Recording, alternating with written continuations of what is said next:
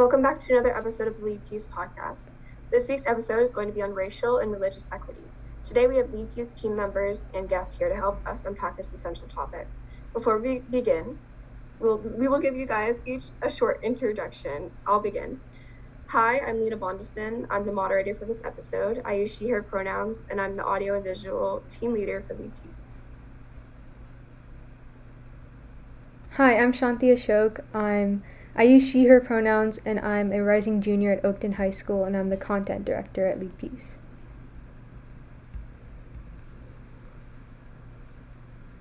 Hi, I'm Ayat. I use she, her pronouns. I'm a rising junior, and I'm the writing development sub-team leader in Lead Peace. Hi, my name is Deema. I use she, her pronouns. I'm a rising junior at KAA, and I'm the branding director here at Lead Peace.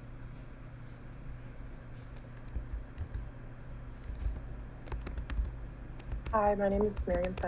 I use she, her pronouns, and I'm a rising junior at KA.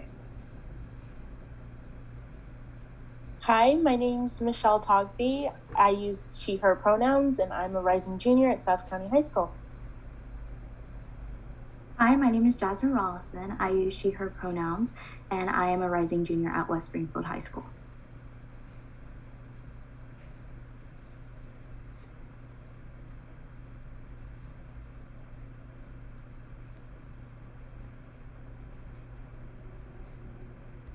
I think Amina, you can go next. All right. Hi, everyone. My name is Amina. I am a rising senior at West Potomac High School.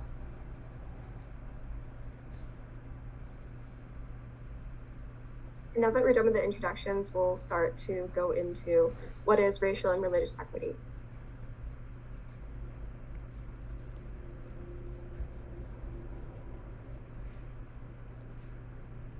Okay, I guess I can start off with that.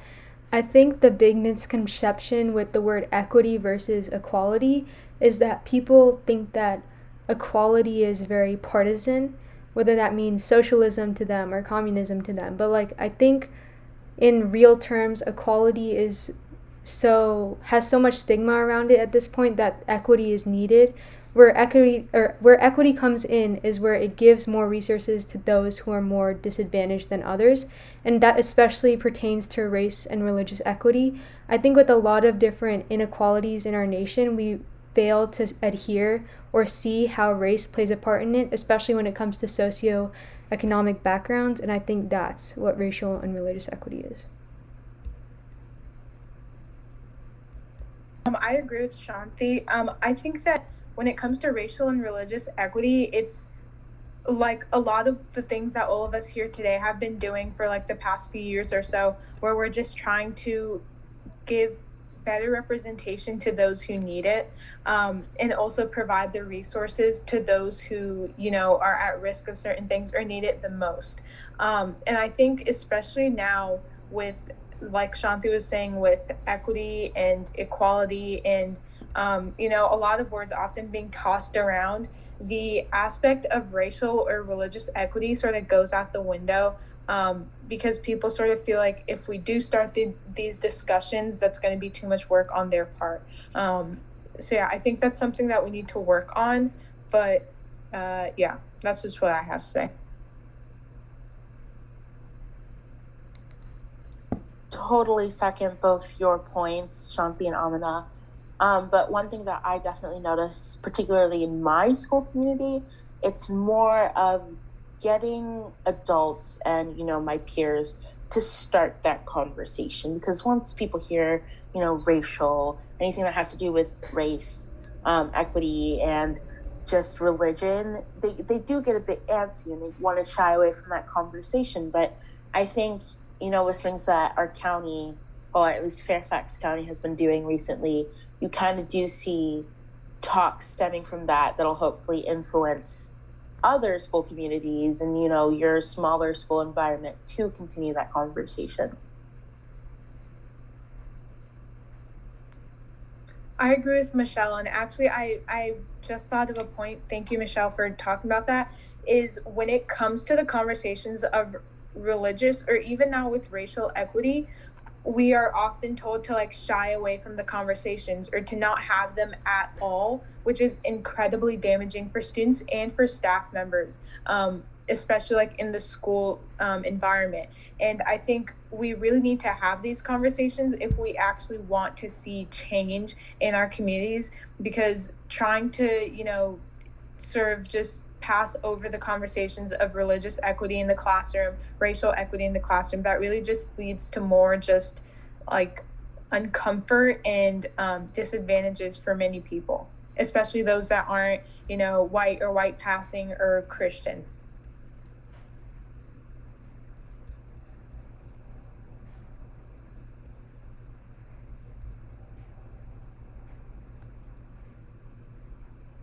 Sorry, my reactions on Zoom are acting up, but I totally agree with that and what Amina said. Everything is so stigmatized when it comes to race. In this summer program I'm doing, we're supposed to be talking about problems in our region. So I was talking about Nova, and I'm there's a lot of lack of access to stuff, and nobody thought to bring up race until I brought it up. And it's just it shouldn't be one person trying to go for it. I think race should be the first step that we take when we're discussing issues, especially when it comes to everything that we discovered. Our last episode was about academic competition, and we touched on race a little bit there too. But there's so much, and I think honestly, personally, I think race relates to everything. You can see it in some form in every issue. And I could talk about this for hours, but the whole stigma around race relates to politics and how partisan politics has become around the subject of race. Republicans think that race is a certain thing, and then Democrats think race is a certain thing. And just schools fail to bring it up in curriculum just because of partisan politics, which makes no sense to me. I agree. I think that's actually a really good point, because the longer that we stray away from these conversations of racial and religious equity is going to be the longer that we're not going to see any change or even want to be a part of the change. And that's just going to, again, lead to that, just uncomfort in making these environments that aren't affirming for all kids and for all staff members at schools. And I think in order to actually see change, or to actually even want to be a part of a community that is welcoming, we need to have these discussions. And yeah, I mean, again, just like Shanthi said, I could go on for this for a long time, but yeah, I'll stop there for now. Yeah, I'd love to hear anyone else's input on that. Oh, Jasmyn, sorry, I cut you off. Go ahead.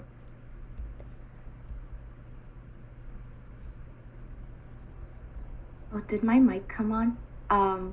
I didn't say anything, but I did want to add on to how you guys explained it perfectly on what racial and religious equity kind of is, and how it's different from what we were kind of brought up in to believe that it is. One thing I think that we should definitely sort of think about is, over the past year especially, or now 2 years almost, is we have been always told to not bring up politics in the classroom, not bring up, social justice in the classroom. And over this past year, at least in FCPS, that's exactly what has been happening.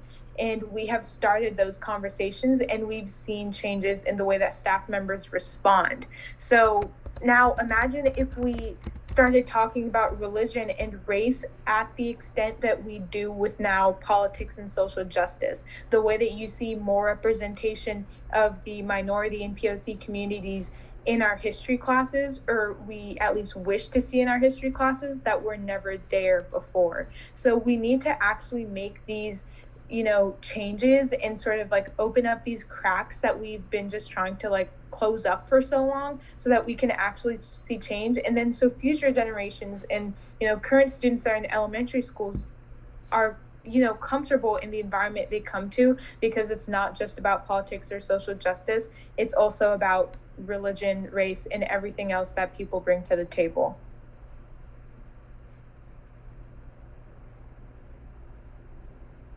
Absolutely, Amina. I agree with everything you just said. On the note of like what FCPS has been really doing on the grounds of equity, I really, really appreciated and loved what they did on the grounds of religion, in equity in regards to religion. You know, they kind of acknowledge the fact that our holidays are so Eurocentric, especially in regards to Christianity.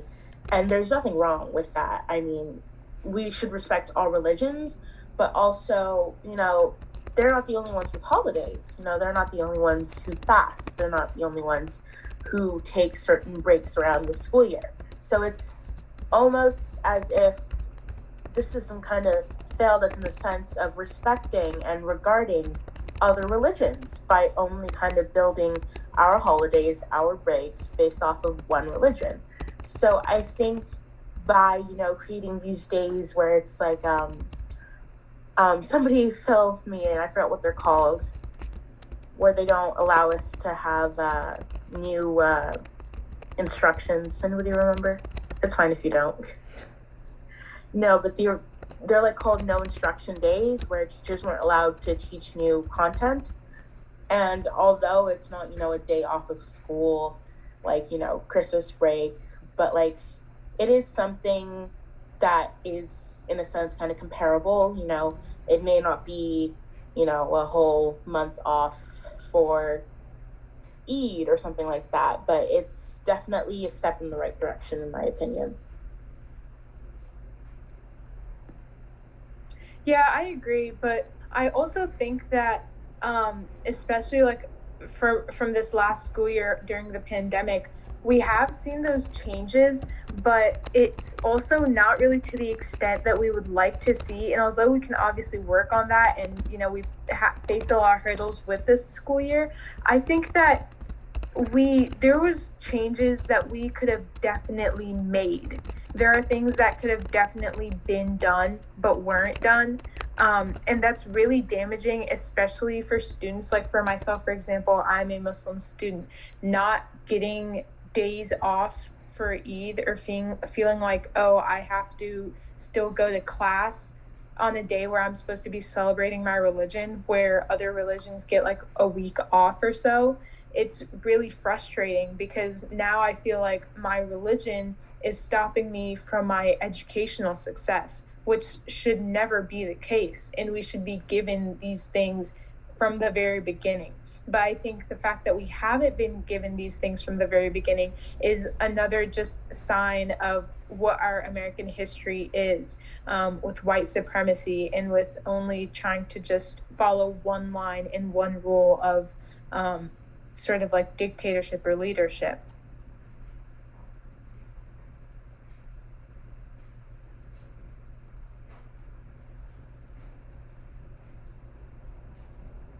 I think bringing up school is a really good point, and I just wanted to know, like, do any of our participants have experiences in school with, other than days off, with having injustice or having discrimination happen towards them? Yeah, so I was talking about this with a friend the other day on how there are stereotypes for how well a student will succeed in school based on their race or their ethnicity. And I had an experience once where I wasn't encouraged to take a class because, and the teacher didn't give me the specific reason why, but a few people and I were thinking that it may be because of my demographic and how I am a Black and Hispanic student, and you don't automatically think, based on stereotypes, that Black and Hispanic students are going to succeed in that class. And it's really unfair on how stereotypes really are in our school and education system. And I think that it's mostly because we don't really have a diverse staff in FCPS. So having a more diverse staff in the school community will encourage students to challenge themselves and go up to their teacher feeling comfortable and confident asking questions without feeling like they're judged because of their race. It shouldn't be that way. Absolutely, Jasmine. And I full-heartedly agree with what you just said. And I've kind of had a similar experience myself. A teacher has told me directly to my face that because, there wasn't a lot of people of color in a certain class that I wanted to take, that I probably wouldn't feel comfortable, or it probably would be a too difficult or advanced class for me. And at the time, I didn't really register that as something that truly was an act of aggression, really, from someone who's supposed to be my teacher, somebody that's supposed to teach me about a variety of things and in the end influence the way I act as a person. So I think going from that, it does start at the root. You can't just come at the students for not knowing better. It's also, seeing who they're taught by. And, if the people that teach us don't necessarily reflect the ideals that, well, let's face it, society kind of has, then, it's going to be a bit difficult. And also, something that I've been working really, really hard to kind of like educate others on has been microaggressions, and kind of, piggybacking off of stereotypes and how certain words can be trigger words. Like for me in particular, the word aggressive is a trigger word for me. And it's also something that gives me a bit of anxiety. If somebody says I'm aggressive, is it because I'm being too passionate about a topic? Or is it because I seem to care too much about something? So it's like, it may be just a little word that you could throw around, but it also depends who you're talking to, because they're going to feel almost as if they're being targeted. Yeah, I agree with what Michele and Jasmyn have said so far. I think for me personally, I've experienced many things as, a student who I've been wearing my hijab since I think around 5th grade. And so I've, grown a lot because of it. But, doing so, I have also felt like if I wear the hijab, and I've been told this, if I wear something that's going to reflect my religion, then I'm probably not going to be treated the same. And that was very telling, especially in these past few years. And I remember my sophomore year of high school, I took this AP class, and for me, growing up in AAP and growing up taking advanced classes, it felt fine. But I, got to the classroom and I just saw the demographic, and it just, was really intimidating in a way, because I just felt like, A, my educator doesn't even look like me, and B, everyone in the class is white. And that was just, scary for a little bit, because, I know you just don't see people like yourself teaching. And that's the big thing that gets, the POC community and students that aren't, of a certain background away from wanting to continue their education, is because they don't even see what they're looking at in the mirror. And so I remember one time, like in my AP World class, we were like taking this like quiz on like Islamic history. And so I felt a little bit better because my grades had started slipping in the class, and I felt a little bit better because I would know a little bit more about it. And I get to class, and my teacher's just like, oh, she's gonna finally pass this one. And I'm just like, whoa, like what does that even mean? And so like in my head, and at that time I wasn't very confident either, I was sort of just like, what, like, like what am I supposed to say to that? Like, thank you. So I just like took the quiz, not obviously, but I did pass it. But it's just, really sad to think that these are the same people that are going to be, in charge of educating our future generations, that are going to, grow up with more equity and with more justice oriented, activities in the classroom.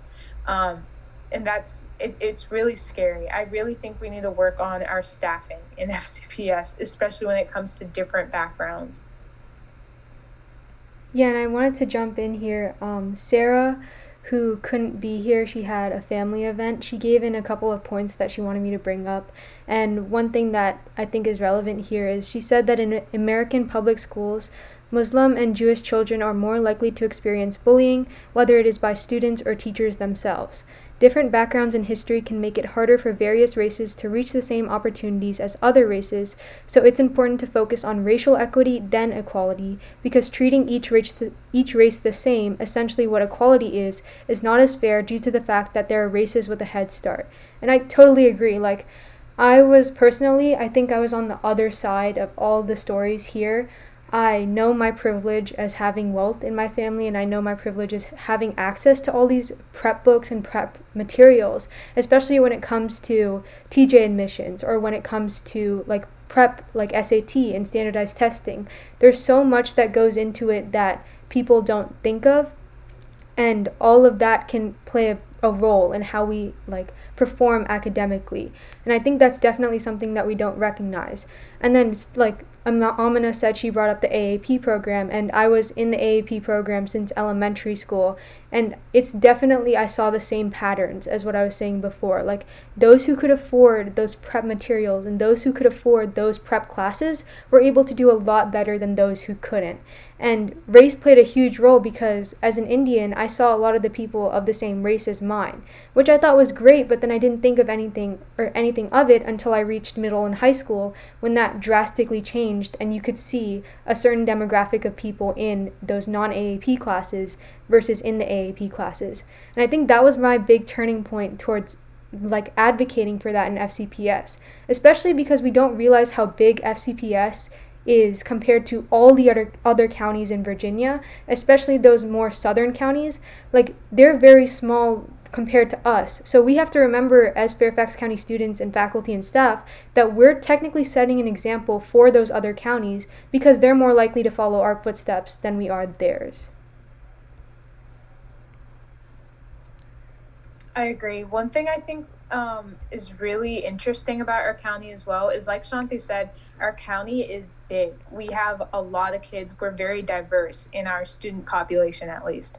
But the way that we are spread out is not, equitable or, a great representation of who we are. And that's why even if you do go to any, high school in FCPS, you're likely not going to see the accurate representation of the entirety of FCPS because of, the, more wealthy neighborhoods, the less wealthy neighborhoods, the divide between like, there's, often like POC kids that take the bus, whereas there's like non-POC kids taking, just driving to school. These tiny differences add up so much that it just makes kids not even want to go to school anymore. But the thing with that even is like during the virtual school year, we didn't even have to think about that. And one fear that I sort of have is like, as soon as we go back to school, it's just going to be the same exact thing as before virtual.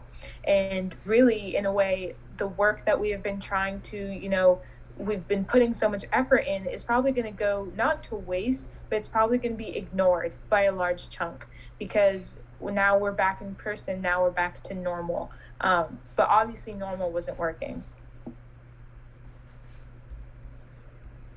I think everything that you guys have shared is super powerful, and I think that your anecdotes were very like insightful. And I just I kind of wanted to know, since we all identify as women here, I wanted to know if you think that in conjunction with your race or your religious alignment, do you think that that's played a role in the way that you've been treated or your experiences?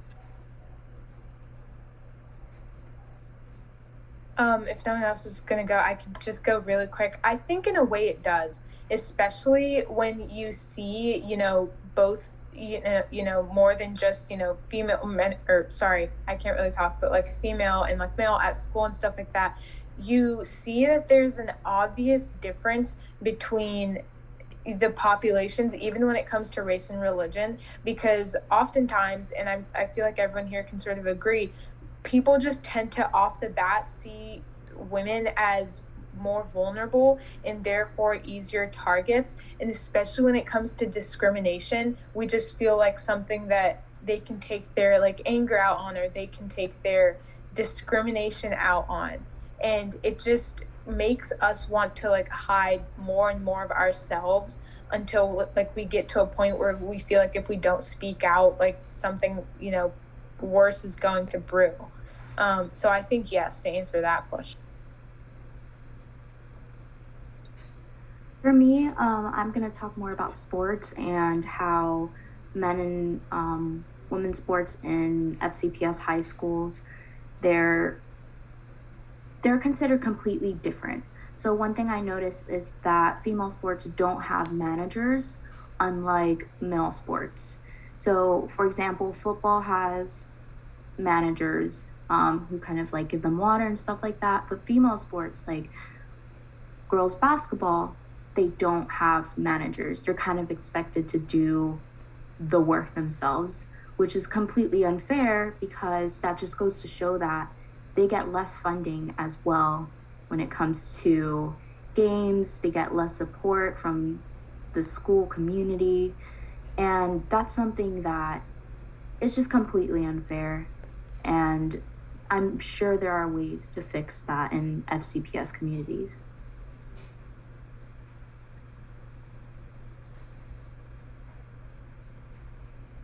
Yeah, and I think that you, as a girl who's on the football team, know a lot about that. And I was wondering if there's any like experiences that you think you had in freshman year that were affected by your like identification as a woman and as a person of color. Oh, definitely. I received a lot of sexual just harassment and assaults. Unfortunately, I did have to go into the boys' locker room a few times, actually every practice, because that's where my gear was. And one time, this guy, he tried doing some stuff, and the coaches, they were very protective over me, fortunately. They kind of treated me like a daughter, so they would confront them on my behalf. But one time, I was taking off my shoulder pads and my shirt came up, and we all automatically think of football guys as working out with their shirts off. That stereotype is true. They love to show off and take off their shirts. While I was taking off my shoulder pads, my shirt lifted up a little bit and my sports bra showed. A sports bra honestly shouldn't be sexualized at all. So that's why it was really frustrating that the next day I heard a few rumors about me saying that I was trying to show off and that they just called me a lot of rude names and spreaded rumors about me that shouldn't have been spread because it's not true at all. So yeah, it's true that the guys really treated me messed up, not for my race, but for my gender identification. And, you know, it was just something that shouldn't happen to anybody.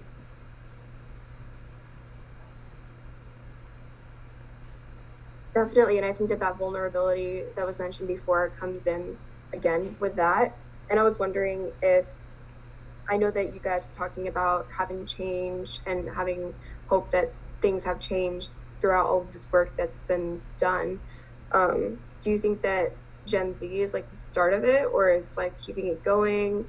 Or do you think that it started before, or that it's just still, you're trying to pick it up? Or I don't know, do you think that there's anything that has to do with our generation that is helping this like whole entire movement? If no one else is gonna go, I just wanted to say really quick that I think in a way, yes, because I feel like our generation specifically just grew up taking on more roles than many of us wanted to. And I think that we sort of grew up, especially with, you know, a lot of change and being able to grow up, you know, seeing a Black president, being able to grow up seeing slight changes in even, you know, our social circles. And those were really big. I know they were for me.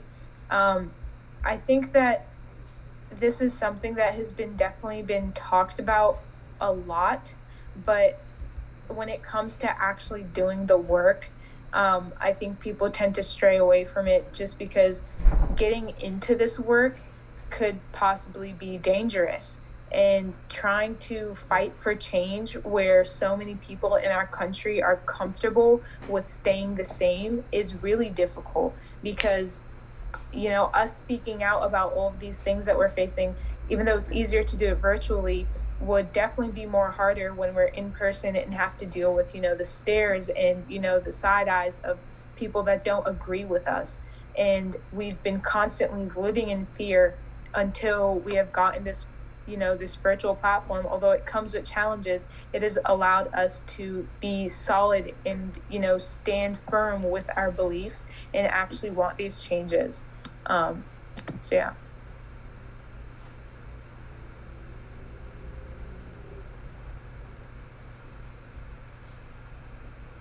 Oh, Michele, you can go ahead. Not much that I was gonna say. I honestly was just gonna say the exact same thing, Amina. I think that because we've kind of had a year of just kind of being secluded off to ourselves, it's kind of given a lot of people more time to reflect on their actions, reflect on what they want to say that they were able to do for certain movements during this time. And I definitely think that if you look back on other generations and you see the critical stuff that they marched for, what they believed in, you definitely see more of like a split point of view. Like it's more 50-50 than you think. And if you look at the data from Gen Z, you see that where at least our beliefs align more than other generations' beliefs have in the past. So I definitely think it's nice to know that somebody who probably doesn't even live in the same state as you can see what you reposted online and just see the message and want to like agree with you and like repost it too. So I think that because we've kind of also had this like shield to kind of hide behind on social media, in a way it's kind of like, I like to think of social media as like another form of armor, because again we were in the pandemic, we couldn't see our friends, we weren't able to necessarily go around with flyers in our school building. I think it was a nice way to kind of spread the word about what you believe in without necessarily having to worry about not consequences, but negative feedback.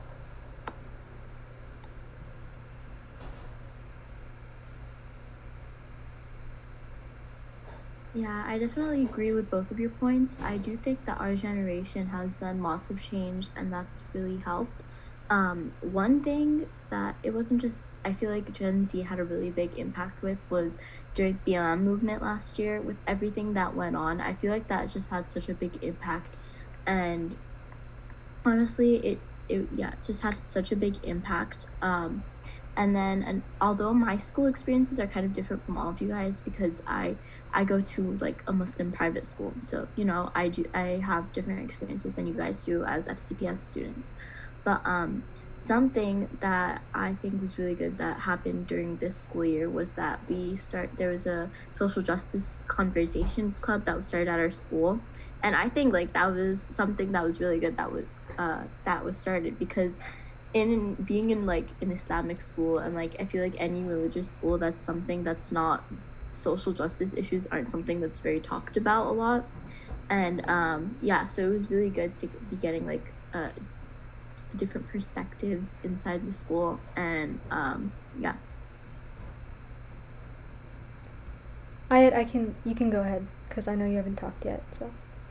Oh, thanks. I just wanted to talk about what Deema said, because we're both trying to have like leadership roles in that social justice club, and it's pretty cool seeing how like a Muslim school, which I wouldn't necessarily say like we ignore issues, but just not talked about. Like the students amongst each other talk about it, but not with the staff members. So it's really cool seeing that.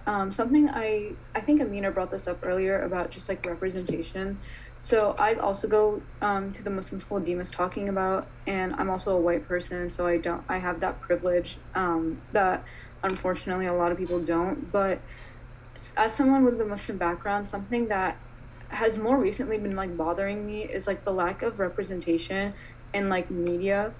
And like if there is representation, it's very poor. It's like always the terrorist stereotype, or like the overly academic achiever stereotype. It's never just like a normal like Muslim student.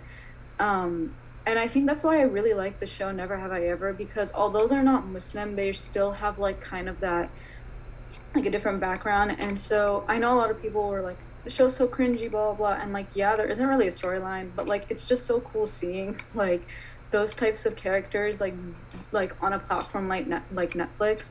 And I just really wish there were more shows like that, or like if you know the show Scam, like they have a whole season dedicated to the one Muslim character, and they like show her in like a really positive light. So that's just something that I want to talk about, because I feel like there really is a lack of Muslim representation, and it's just always like the terrorist or like Aladdin, like that's not even Muslim, but you know. I'm actually really glad you brought up Never Have I Ever, because I've been meaning to talk about that. So, I'm Hindu, I grew up Hindu, and I'm Indian. And personally, I have some qualms with the show myself. I think casteism is rarely talked about in India, and that was a huge part that played in that show. I know in the Indian community there's been a lot of like back and forth about the show. Half the Indian community thinks it's great, the other half thinks it's very casteist. And Mindy Kaling, she's the director or producer, I don't know, I can't remember. She's that person on the show who's like running everything. And she's been known to be very casteist, and that's where all those conversations come from about Never Have I Ever. And at first I did love that like we had Indian representation on Netflix and all of that. But then along with casteism comes colorism in the Indian community, which was a huge thing. And I know I have privilege myself because I'm very light skinned, but I'm also South Indian, so a lot of my family, they're more darker skinned. And you can notice a lot of differences in a lot of the things that happen in India versus here. Because while the show Never Have I Ever, like I said before, it was very eye-opening for me, I think that nobody talks about casteism in India, and that sucks. And going back to the conversation on social media, I totally agree that social media changed everything, but now I personally think it's declining. I think we as Gen Z can't focus on one sole issue at a time, and we're jumping from issue to issue to issue, that we can't make a real impact on anything. Like, I know that we were talking about Black Lives Matter, and I personally think that was one of the greatest efforts we've had and one of the greatest things that we could have accomplished. But now, I remember seeing all over social media during, Asian American Pacific Islander month, which was in May. I remembered there was no conversations about it, rarely touched on. And then as soon as Pride Month came on, everyone was back to Pride Month, and then it disappeared in July. And I think that's just a perfect example of how we're going towards as Gen Z. And I think that if we can unify and learn to come together on an issue at a time, we can really make more of an impact on what we want to do.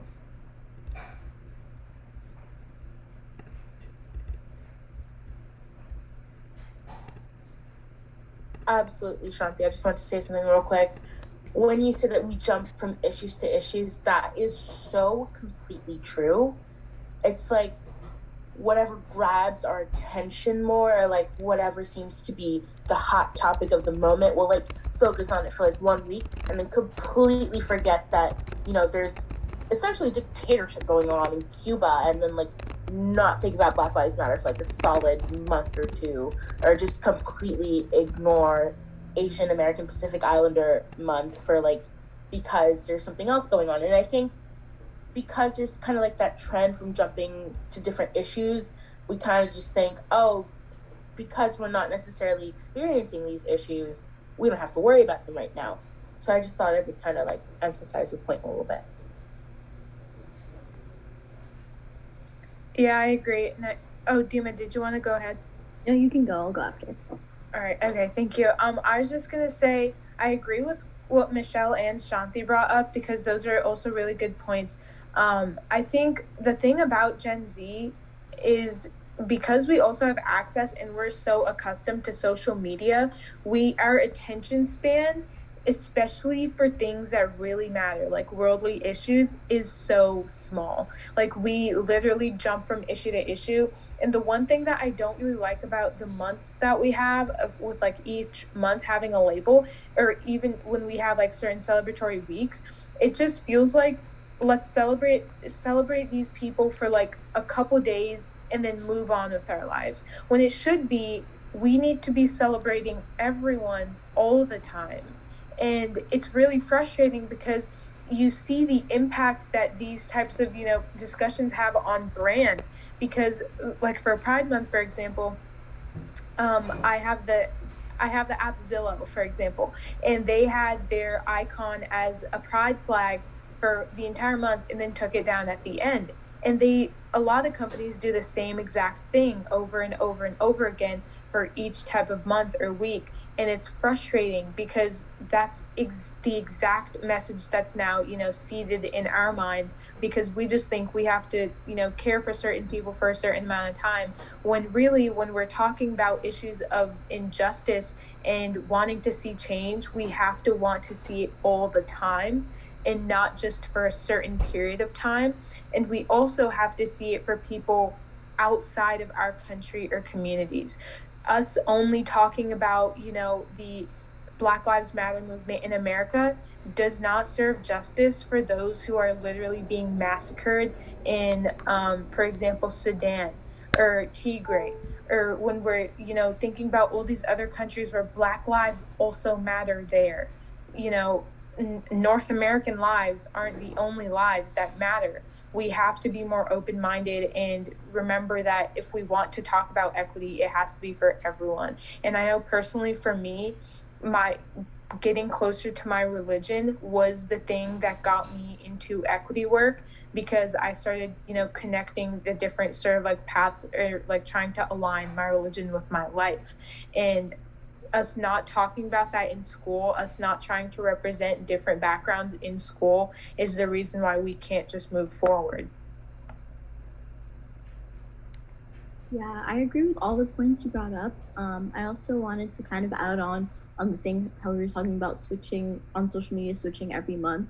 Another thing I think I've also seen, like that's also been pretty present on social media, is like oppression Olympics. I don't know if you guys have seen that, but it's like, I don't understand why that's a thing, because it's like, let's say one issue. So something that I saw during when the Free Palestine was like something that everyone was talking about on social media. So during that whole movement and all the protests and stuff, I saw a lot of people saying, oh, well, how come, like, how do you support Black Lives Matter? Or like bringing in Black Lives Matter with the Free Palestine movement, and or like that thing with Palestine Lives Matter, where they were trying to change it, which doesn't make sense because Free Palestine has been the movement longer than Black Lives Matter existed. But yeah, that whole oppression Olympics thing just does not make sense at all, because it's not a game, It doesn't, you shouldn't be fighting over who gets oppressed the most. Yeah, Mariam, I know you wanted to say something, but I just wanted to go off what Deema was saying. With the Free Palestine movement, there was also a lot, especially on Twitter, of people being like, if you're LGBTQ, you shouldn't be supporting Palestine for XYZ reasons. And I remember there was this one influencer, I forget their handle, but I follow them on Twitter.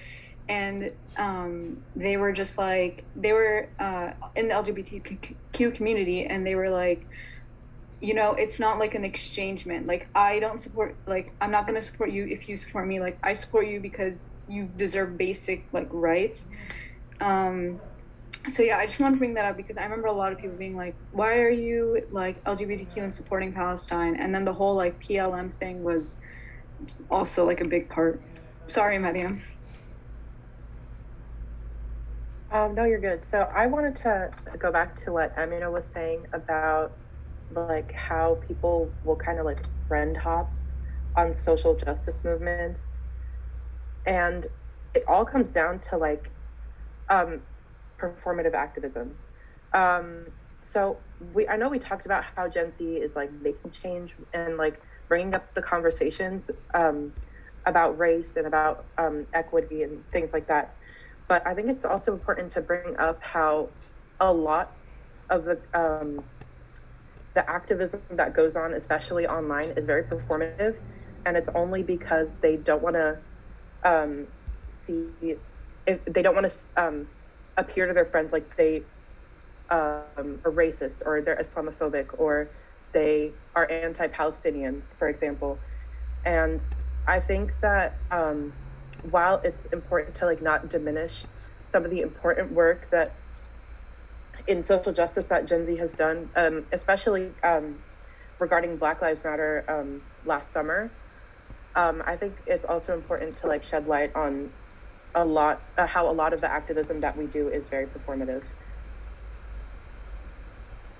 I completely agree with what Mariam said, and I thank you for bringing that up. Like, it's so interesting to see, especially when it's virtual, seeing who cares, who doesn't, who is doing it just to add it to their Instagram highlights, and who's doing it to want to see the change.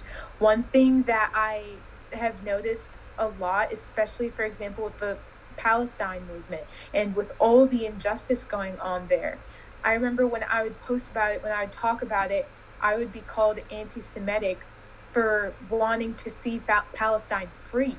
And that's the frustrating thing. I know we were talking about like when people like pick and choose the trends they want to follow. Just because one person supports a movement does not mean that they are against you.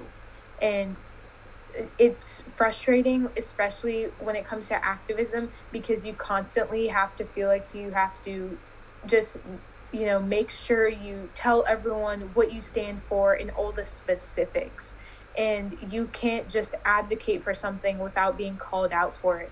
Or you can't just, like, for example, say you want to see change in Palestine without being called someone who's anti-Israel or anti-Semitic. That's not the case. We just want to see more people free the way we want to see people free in our own homeland. Yeah, I 100% agree. And I wanted to bring up one of Sarah's last points. Islamophobia, anti-Semitism, and Hindu phobia are just a couple of prevalent acts of religious discrimination in our society, and they are also a cause and result of the lack of religious equity in society. And I think that comes into what we were talking about with social media. Like, based off of your religion, people will care more about an issue, which makes zero sense to me, because I know, like, personally, Hindu phobia, I think, doesn't exist. I think more the problem is cultural appropriation, and it's, like, rarely talked about at all. Like, it happens with basically every religion, what I've seen, and, like, nobody wants to talk about it. Nobody wants to call it out, because they're like, oh, that's the people who are in that religion, like, that's their quote-unquote job to do. But people don't realize that we're being talked over, because people think, no, that's, like, not offensive. Like, why are you offended by that? But it's crazy, because I see so many celebrities appropriating our Hindu idols, or people misinterpreting it, especially in curriculum. Like, it's so bizarre to me going into curriculum and learning about my own religion, and then it's completely wrong. Like, one of the biggest misconceptions I always hear, like, Hinduism is polytheistic, when, yeah, we do have multiple gods, but we're technically monotheistic because we believe God is one, and that's just different forms of God. But, like, I've been always so scared to tell my teachers that, just because of the backlash I might get. And personally, my mom loves to blast the Bollywood music all the time, so I always turn it down when I'm leaving the car at a school event, because I'm so ashamed of it. Like, I don't want people to see my roots, which sucks, because I love my heritage, but I just don't want to speak about it because of the backlash I might get in, school. Like, I think there's a certain stereotype where there's that one kid who's so involved in their heritage, and, like, I don't want to be seen as that, but I also don't want my heritage to be erased. And I think that's prevalent on social media too. Like, I think I'm personally so scared to talk about my religion or talk about certain topics, like Amina said, because people might see me as a certain, like, image. Especially when it came to the Black Lives Matter movement, I think performative activism was huge. I specifically remember I posted on my story about something because everyone was attacking people who were posting graduation pictures or who were posting beach pictures at the time. And I took a stance, like, if it's not a trend on Black Lives Matter, so if people aren't posting about it, then that's okay, because that shows that they truly don't care about it. Like, just leave them alone. If you really want people to post about it that much, you're just going to have a lot of performative activists, which I think people don't realize on social media. If you force someone to post something, then the meaning behind the entire movement, or basically a part of the movement, is going to be taken away. Yeah, I agree with that a lot. I think when you, especially at the start of the Black Lives Matter movement, when some people wouldn't post about it and then would be peer pressured into posting about it, that just steered them further away from even wanting to support the movement. And one thing about even wanting to have people listen to your voice is allowing them or making a comfortable environment for them. If I'm coming to you in your Instagram DMs and saying, you're not posting about this, you're anti this and anti that, well, you're not going to want to post about it, because now someone who does post about it is being discriminatory or disrespectful to you. Another thing is, Shanthi brought up a great point about how religion is, especially in our curriculum, is taught from people who know nothing about the religion. And it's often white people or white men specifically teaching us about our roots. And it causes us to shut down because now we don't know what's true. And we feel afraid to express our religion or our culture, because what if we're seen as someone that cares more about their homeland than they do about America, when America is built on the foundation of immigrants and sacrifice of the POC community. Like, why aren't we taught about the sacrifices that so many people made? For example, like the South Asian community coming here and, generating a lot in New York and then moving on throughout the rest of the country. We aren't taught these things because no one wants to acknowledge the efforts that people other than white people made. And it's evident even now. Yeah, so I kind of want to talk about social media again, and how so many of these important movements have become trends, and those who just, people are expected to post stuff or share their opinion. And I received a lot of like messages because I'm Black, and I just wouldn't really post too much about the Black Lives Matter movement on social media, because I would prefer to show my actions in person than through a screen, and I go against trends, honestly. Like I pull away from like mainstream stuff, because I prefer to actually become a person that shows love and supports others, instead of doing it just to seek people's approval and to seem like to appear a way to others that I'm not actually demonstrating except for through Instagram or something. So yeah, I mean, it's kind of messed up how people were kind of forced into posting their opinions, and if their opinion was considered oh gosh, I forgot the word. Like, if it was considered rude or offensive to somebody, then they would automatically receive hate, even though they didn't mean it in an offensive way. So yeah, that's what I had to say.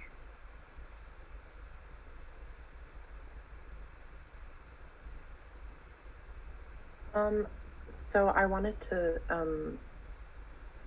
talk about how what was I gonna say? Sorry.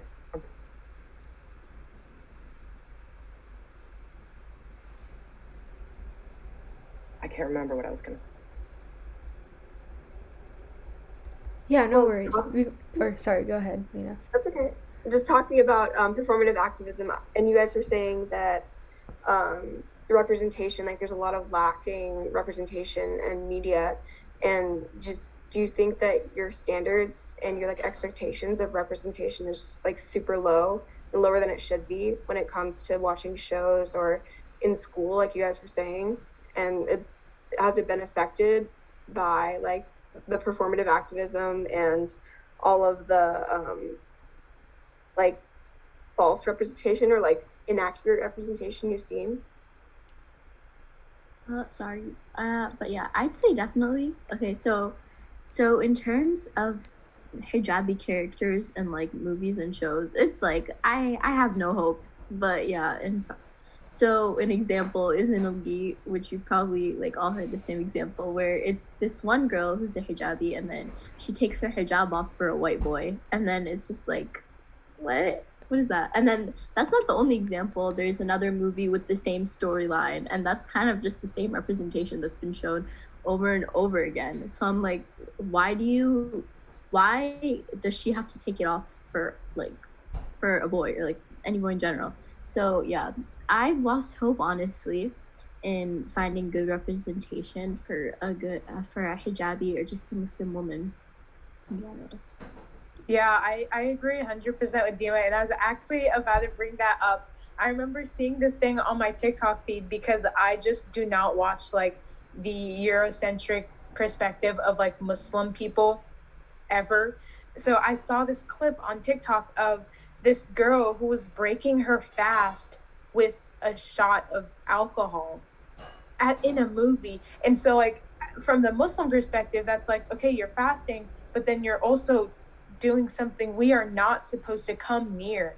And it's frustrating because Muslim misrepresentation has become so bad, and not only Muslim misrepresentation, the Hindu community representation, the South Asian community in general, and really any community that isn't white. It always just comes down to that. It's just sad because we always feel misrepresented, and that just strays more of our community away from the production industry, because now no one wants to join it, because no one even wants to put in the effort to change it, because they know how corrupted it is. And it's really scary to see, because it just goes to show that everything that we learn from the classroom, everything that we learn, through educators, just goes out the window, because anything that they have been teaching clearly has not been working. Because if it would have been, we wouldn't see the misrepresentation that we're seeing now. Yeah, like to go off of that, it gets to a point, I saw that clip too on TikTok, it gets to a point where you're just like, I don't even want the representation anymore, because every single time it's so it's done so wrong. Like, I'm sure you guys know that show Fate. It's based on the Winx Club, and it's about magic, fairies, whatever. I remember watching it, and in one of the scenes there was in the back like a hijabi, which is very odd, because if you know anything about Islam, like Islam doesn't associate itself with any type of witchcraft or magic. So seeing that, I was just like just take her out. Like, honestly, I don't even want it anymore, because it's just like either she's like taking a shot or she's taking her hijab off for a white boy. Even in books, there was a book I read during Ramadan, and the first half of the book was great, and it was like perfect Muslim representation.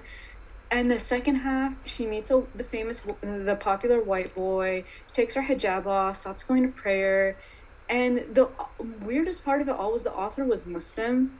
So I was very, very confused. And I was like, and then I go on Goodreads, all the reviews written by white people were like, this is an amazing book, perfect representation. And all the Muslim people were just like, what is this? So it just gets to a point where like now I'm just like, can I get just someone saying salam alaikum, like anything? Because I'm just so sick of like seeing Muslims doing witchcraft or like Muslims drinking. Like, it's just so frustrating. Sorry, I know like some of you guys had your hands up to speak, but I wanted to go off of what Ayat was saying again. So like this is another example that I just thought of. But in Grey's Anatomy, so they got a hijabi like doctor, right? And then I remember when I saw it, like I saw that they also got like a hijabi, a Muslim writer, to help them write the character and write everything that she was doing. So when I saw that, I was like, oh my god, this is gonna be perfect, amazing. She's gonna be such an amazing character.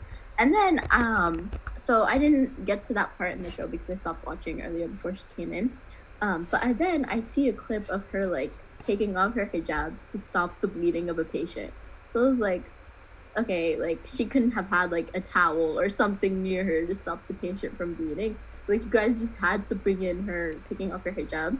And then most of the time with Muslim or hijabi representation, they never actually bring an actual hijabi. Like sometimes the character is Muslim, but she doesn't wear a hijab. So yeah, it's most of the time just them trying to bring in a token Muslim character and then just making it the plot all wrong. Mariam, you can go ahead. Okay, so I was gonna kind of go off of what Ayat was saying about the Muslim representation and how it's just always so terrible. Like, every time I see like something, like there'll be like a new show or a new movie and there'll be like a Muslim character, and like at this point I've given up. I'm like, there's no way it's good. And it's gotten to a point where I get more excited when I see like animated films, like for example the movie Soul that Pixar released like earlier this year, and there's like a pedestrian that wears hijab. I'm like, wow, such good representation, because it's always just like when they make it like an actual character, it's like, wow, this really sucks. It's like so bad all of the time. And it's honestly more exciting to see Muslims represented as just like normal people, like walking down the street. So yeah, that's what I wanted to say. Yeah, and I like. Oh, wait. Yeah, and I think Amina brought this up about like Hindus, but the first thing I could think of is how they portrayed Ravi and Jesse. It was just so bizarre to me. I grew up watching that show. I just like it didn't faze me until middle school, cuz it's like even the actor himself was uncomfortable in the role, but they didn't stop him from doing it. It just didn't make sense to me. Like there's so many misconceptions about Hindus. They always associate us with academics, and especially Ravi from Jesse. I think that was the biggest thing because he was wearing like kurtas all the time, and he had a random lizard. I don't even doesn't even relate to our religion, so I don't know how that was in there. But one thing that's not talked about is how much that media affects Hindus outside of social or in social media, because I know that we're always like seeing TikTok comments about like, have you guys seen that TikTok clip where it's like this girl named Pooja is pushing over a chair or something, and then someone says, yeah, every single comment on TikTok, whenever someone sees an Indian person, Pooja, what is this behavior? Like Ravi, somehow bringing up Ravi, or, and then I forgot what else, and then Baljit from Phineas and Ferb. Like all these different things, I think they especially show up on social media because it's just crazy to me how much racism towards South Asians especially, it's so normalized because nobody thinks to bring it up saying like that's offensive, but then in a TikTok comment when someone says that's offensive, they'll be like, go away snowflake. It's like it really, I think it impacts us a lot more in media, especially with all these people in like religion and how it's portrayed. It really affects us, not even outside or not even in social media, but also outside social media, because you're given like, this is what your religion should look like, or this is what people see your religion as, when that's just really what the white producers see your religion as. Yeah, something I also, oh, sorry, Amina, you can go ahead. No, you're totally fine. Go right ahead. Since we're like talking about TV shows, if you've seen that show Grand Army on Netflix, it is a great show, but in the middle of the season, they introduce a character whose father, I believe, was Muslim. His name was Omar, right? So I saw him, and I was like, oh my god, like finally a Muslim character, and he wasn't portrayed as like homophobic or anything. Like at first he was a normal character, and 2 minutes after he was introduced, he starts smoking, and like the character he was talking to was like, I hate Islam, Islam's oppressive, blah, blah, blah, blah, blah. Like saying all these things, and I was like, you should have just taken the character out. Like, why is he even there? Like, if you're gonna do it wrong, just don't do it at all. Like Mariam said, in that movie Soul, when there's like a hijabi pedestrian, I'm like, wow, 10 out of 10. Like, the bar is so low right now. Yeah, I wanted to add something really quick before I head out. One thing, as we also talk about misrepresentation of different racial backgrounds and religions in the media, is its impact it has on countries that aren't in Northern America. For example, when we often just see we see the Muslim misrepresentation, we see the misrepresentation of the South Asian community, the Hindu community, and the Jewish community, and all these other religions that aren't really Eurocentric. This impacts the way that the homelands, produce their media. For example, like the other day I was watching something, and my family and I, we often watch like Pakistani or Indian shows or movies, and they have been like switching the way that they cast their actors or cast their roles, or even what the plot of the movies and shows is. in order for them to fit in more with the Eurocentric ideals. And it just goes to show the superiority that we have, and the fact that we don't use our media for good use is really frustrating, because now those countries and their, pure cultures and ideologies are becoming corrupted, and there's really no going back. It's just, a downward spiral of getting worse and worse. But I think the way that we can really start this change is by continuing the movement that we have all worked on over the past year, and over as many years as we have been working with equity and justice, in order to be that change for the upcoming generations. But yeah, that's all I had today. I really appreciate everyone and the discussion today. I'm gonna head out, so thank you all so much. Yeah, I kind of wanted to go back. Oh, let me mute my phone real quick.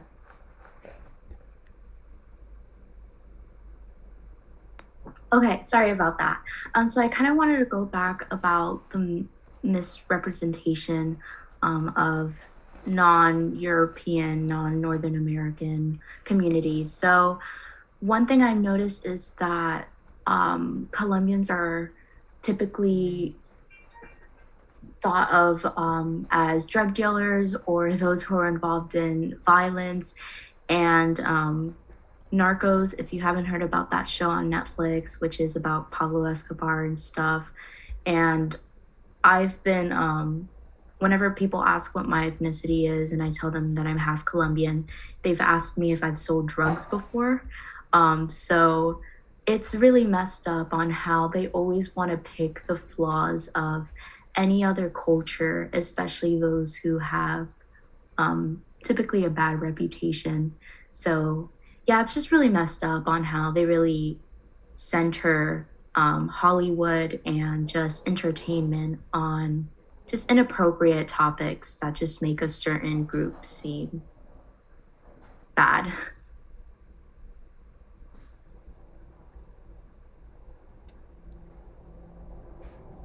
I totally agree, and I think that that's a really good point to kind of start closing out on, especially because, like, when you look at white people and the things that they censor from history books, it's a lot of it's everything bad that white people have done, and then they only focus on the things that are seen as like flaws to other groups of people. But I just wanted to know if our participants had anything to close out on, anything that they want listeners to remember. Yeah, I can start us off. So, one thing I think listeners should especially remember is recognize your biases and recognize the biases in your history books, especially when it comes to religion. Like, also, like, if you see something that's blatantly wrong about someone's race or someone's religion, speak up about it. Don't think that it's someone of that race or someone of that religion's responsibility, because half the time they won't be able to see it on social media with the vast internet that we have. So, saying that, oh, that's someone else's problem or that's blank's problem, like, it's also your problem, because in order to achieve a more equitable society, everyone needs to contribute and also recognize your privileges. And also, if anyone who is, or Amina or Michele, if you guys are listening today, I just wanted to say thank you so much for coming on the podcast, and that was really, like, all your comments were great.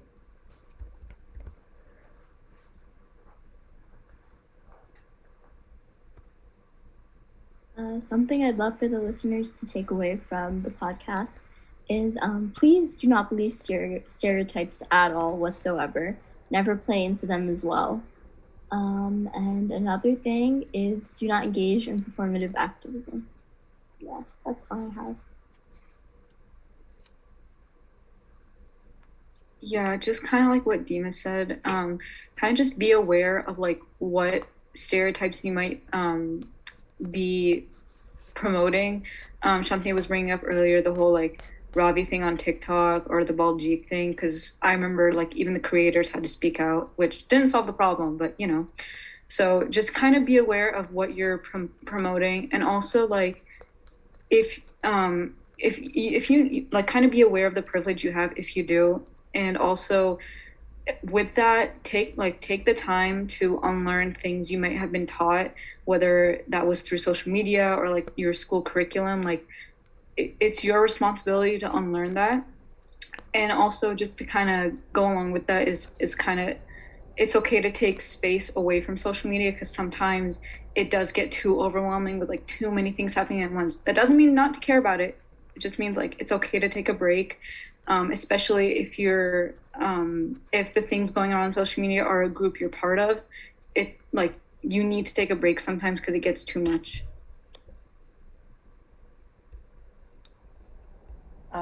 Yeah, so just something I want the people listening today to leave with is try to have all the activism you engage in be as genuine as possible.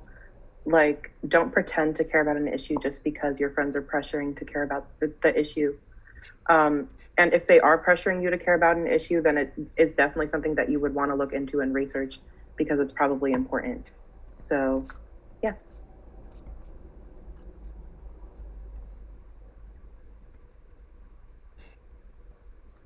One thing I would like the listeners to take from today's episode is, to love others.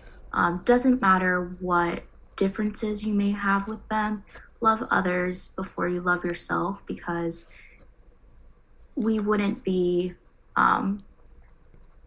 we can't have a society without love. And sure, you are to love yourself, of course, but just make sure to love others and show it, not through Instagram, not through just words, but through your actions. I just wanted to say that a couple updates on our end. We're going to resume back to weekly episodes, and Lina is our new moderator. So we hope you enjoyed today's episode, and I'm going to end